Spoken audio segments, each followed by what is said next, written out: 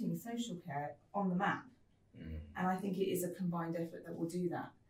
But resisting and attacking the issues, I don't think it's the way forward. We need to stop focusing on the negative and focus on the positive. Tea with Toby, tea with Toby, tea with Toby, tea with Toby, tea with Toby, tea with Toby, tea with Toby, tea with Toby, tea with Toby. Hi, I'm Cameron from Smooth Digital and welcome to Tea with Toby, the show where we ask and answer the questions playing in the minds of the care sector's business leaders.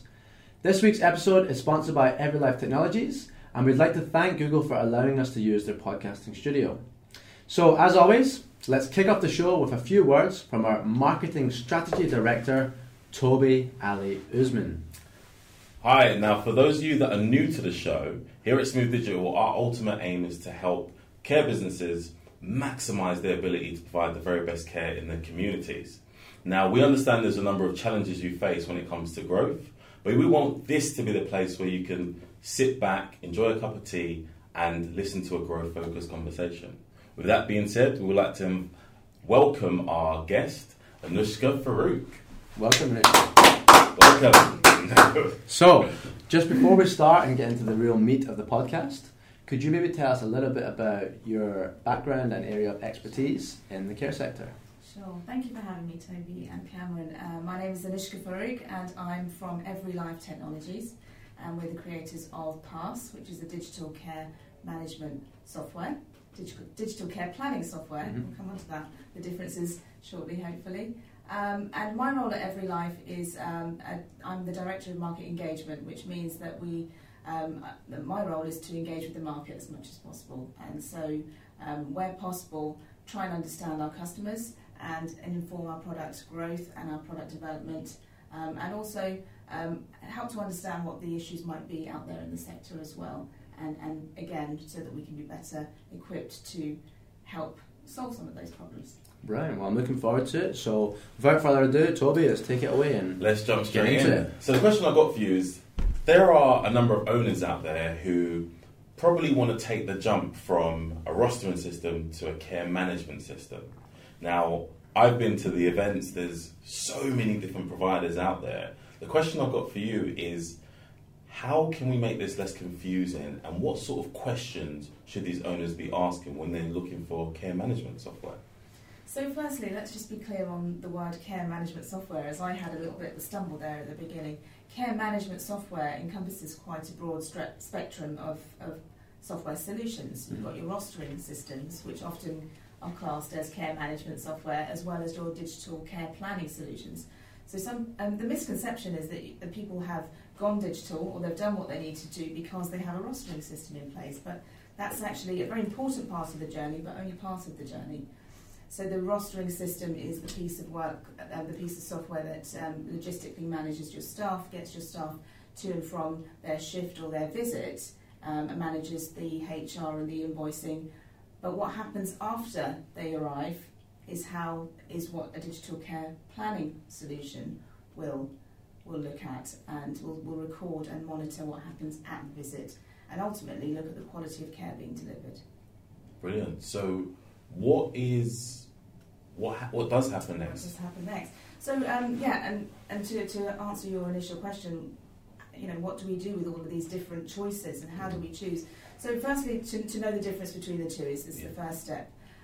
But also, I do think it's really important to know that there are loads of flavours of digital care planning and rostering out there for a reason, because care isn't a one-size-fits-all, and we have so many different varieties of care settings, and not all care planning solutions are going to work for everyone, and not all rostering solutions are going to work for everyone. So it is really, we're very fortunate that we have so much to choose from. So care managers ought to just take advantage of the vast choice that we have, and start asking the right questions. If you're ready to make that leap, start asking the possible software providers the right questions. Make sure that you trust that they're a resilient, robust piece of software. I mean, the last thing you need is for something your system to break down or to fail on you.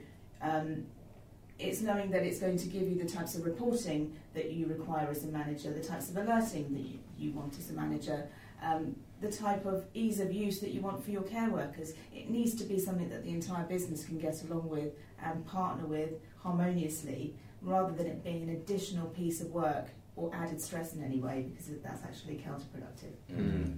So you just mentioned there care managers, care workers. The big question is change. I know when we're implementing software into our company, and we're a digital company, there's always a bit of friction. And the question I've got for you is, how do you feel these care staff actually feel about the change that they'll have to go through? So obviously change is a difficult thing. As human beings, we often find that change can cause some anxiety. And I think it's really important that we don't lose sight of why we're doing this. It's not to create additional work. And I think one of the questions you should be asking your software provider is about that change management piece, and make sure that a good software provider will support that entire change management process from implementation through to go live and beyond that, and have that ongoing support so that your staff don't feel as if they're doing something new. It should be something that's actually assisting them to do what they do best, and give them more time to do what they do best, and free up time that they would normally be spending on admin. So really, the change management piece is part of that responsibility should be on the software provider to really reassure the care manager and the staff that this is not, this shouldn't be causing any anxiety. It should be here to help you, but also never losing sight of what the end goal is, because ultimately it's about improving the quality of care that we're delivering and evidencing the great work of our care workers. Because until we're actually able to show what they're doing and how they're delivering care, then we're not able to really to monitor and make improvements to what's happening. And everybody's always concerned with proving to the regulator that they're doing a good job. And this is really the way to do that, because you can more efficiently, more effectively, and more sophisticatedly show the information about what's happening on a care visit or within a care home. So taking a step back as well, as a sector I feel there's a lot of change. We're in changing times. As a sector, how do you feel we can sort of encourage change moving forward? So, I mean, technology is one of those, and as I said before, the CQC in particular have really made some strong efforts to move towards change, and I think it's important to recognise that they are promoting that change. And obviously it is really evidencing, it's that piece of work, is being for them to be able to see that we can aggregate lots of data and show reports and provide a greater level of transparency. That is important for us to move forwards, because we can't move forwards unless we see where we're at, and so data is important for that. But change as a sector, that's a tricky one, because I think we all recognise that there are a number of things that need to change in the sector. That the issue is that I think, and I'll be careful how I put this, but I think that if we're constantly attacking or resisting the issues, then we're not actually moving forwards. And you know, a number of years have gone by and we're still talking about some of the same issues. But I do think we're in a period of change right now, and I'm quite optimistic that we are in a place where things are changing and people have the right energy. There are lots of individual change initiatives going on that if we, our combined efforts can really make that change possible.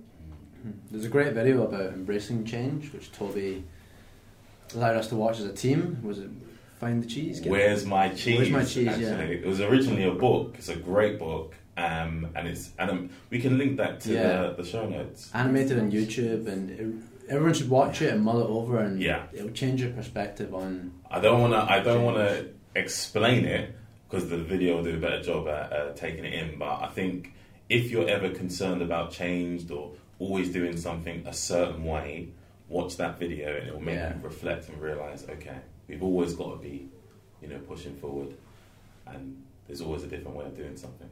Exactly. Yeah, and I think with social care as it is now, and the number of change initiatives that we do have going on, the only reason we are beginning to see some change happen is because we're all combining our efforts, and I think that's a really important point. It's not any one of these things alone. The Care Badge is one of those change initiatives. There are a number of other initiatives, the recruitment campaign from the Department of Health and Social Care, really trying to drive awareness around recruitment, and that social care is a great place to work. The rest of the world don't seem to know that yet, and we need to. The rest of the UK don't seem to know that yet. And these sorts of initiatives are what's driving that awareness. And then there are a bunch of charities like the Care Workers Charity, NACAS, that are driving the positive message and supporting care workers. And hopefully that, alongside the other organisations that are raising awareness around the illnesses like dementia and Alzheimer's Society, Dementia Friends, all of these things are actually in support of putting social care on the map. And I think it is a combined effort that will do that. But resisting and attacking the issues, I don't think it's the way forward. We need to stop focusing on the negative and focus on the positive. So it's good you touched on that, actually, and it'll be wrong for me not to ask. I am a supporter of the Care Badge, and we've all got our Care Badge here. But what do you say to the naysayers that say, the Care Badge, is it really going to make a difference? Well, we expected that we were going to have some sceptics. I mean, it's a badge, and it's not physically or appears to be doing anything on its own. But as I've just said, it's a combination of all of our efforts that will make this something. And I'm really pleased to say that almost a year in, and we have almost 100,000 badges in circulation. So those naysayers are a minority, and I'm really pleased to say that, because actually it's that resisting and attacking again that's not really pushing us forwards. But if we're shoulder to shoulder, wearing our care badges, supporting care, having pride in what we do, and then there's national recruitment campaigns going on to show that it's a great place to work, and we've got other great organisations lobbying and rallying towards a better, stronger voice for care in the political arenas, etc. It's all of that whole combined effort that will actually push towards these boundaries. But it's only together that we can actually break through them. And I agree. I think it's unity as well. I remember when I was on a train from Liverpool Street on the way home, and I saw someone wearing a Care Badge. Mine wasn't visible at the time, but I kind of felt like, do I go up and talk to them, or? But it's kind of like there's a badge, there's the NHS logo, and now there's the Care Badge that people can recognise and feel together as well. Definitely. It's lovely to hear that, because I think, just not even a year in, and the Care Badge, it's got an identity. The care sector has an identity with this badge, and I think that it will just continue to grow. We just need to keep doing what we're doing, and that means every single organisation that's working towards change, we all need to be doing this to support one another, rather than highlighting the issues around care. Obviously the issues still we need to be aware of them, but actually leaning towards them is the only way we push past those barriers. Brilliant.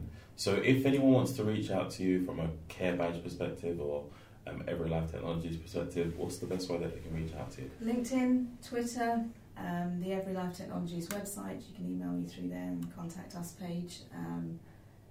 And at pretty much all the events that are going at the moment, we're out and about. As I say, my role is market engagement, and one of the things that we like to do as a business is be out there speaking to you, because it's important for us to be engaging with the care sector, so that we understand what the issues are, so that we can build that into our product, and it informs the whole of our business, and we feel as though we're more connected. If we're more connected to you, we're more connected to doing the right things for our product and for our business. Yeah. She'll be out there. Good. So we'll put all those links into the show notes anyway, so everyone can find them nicely set out. I think that's everything for today. So thank you very much, everyone, for watching, and we will see you in the next Tea with Toby. See you next week.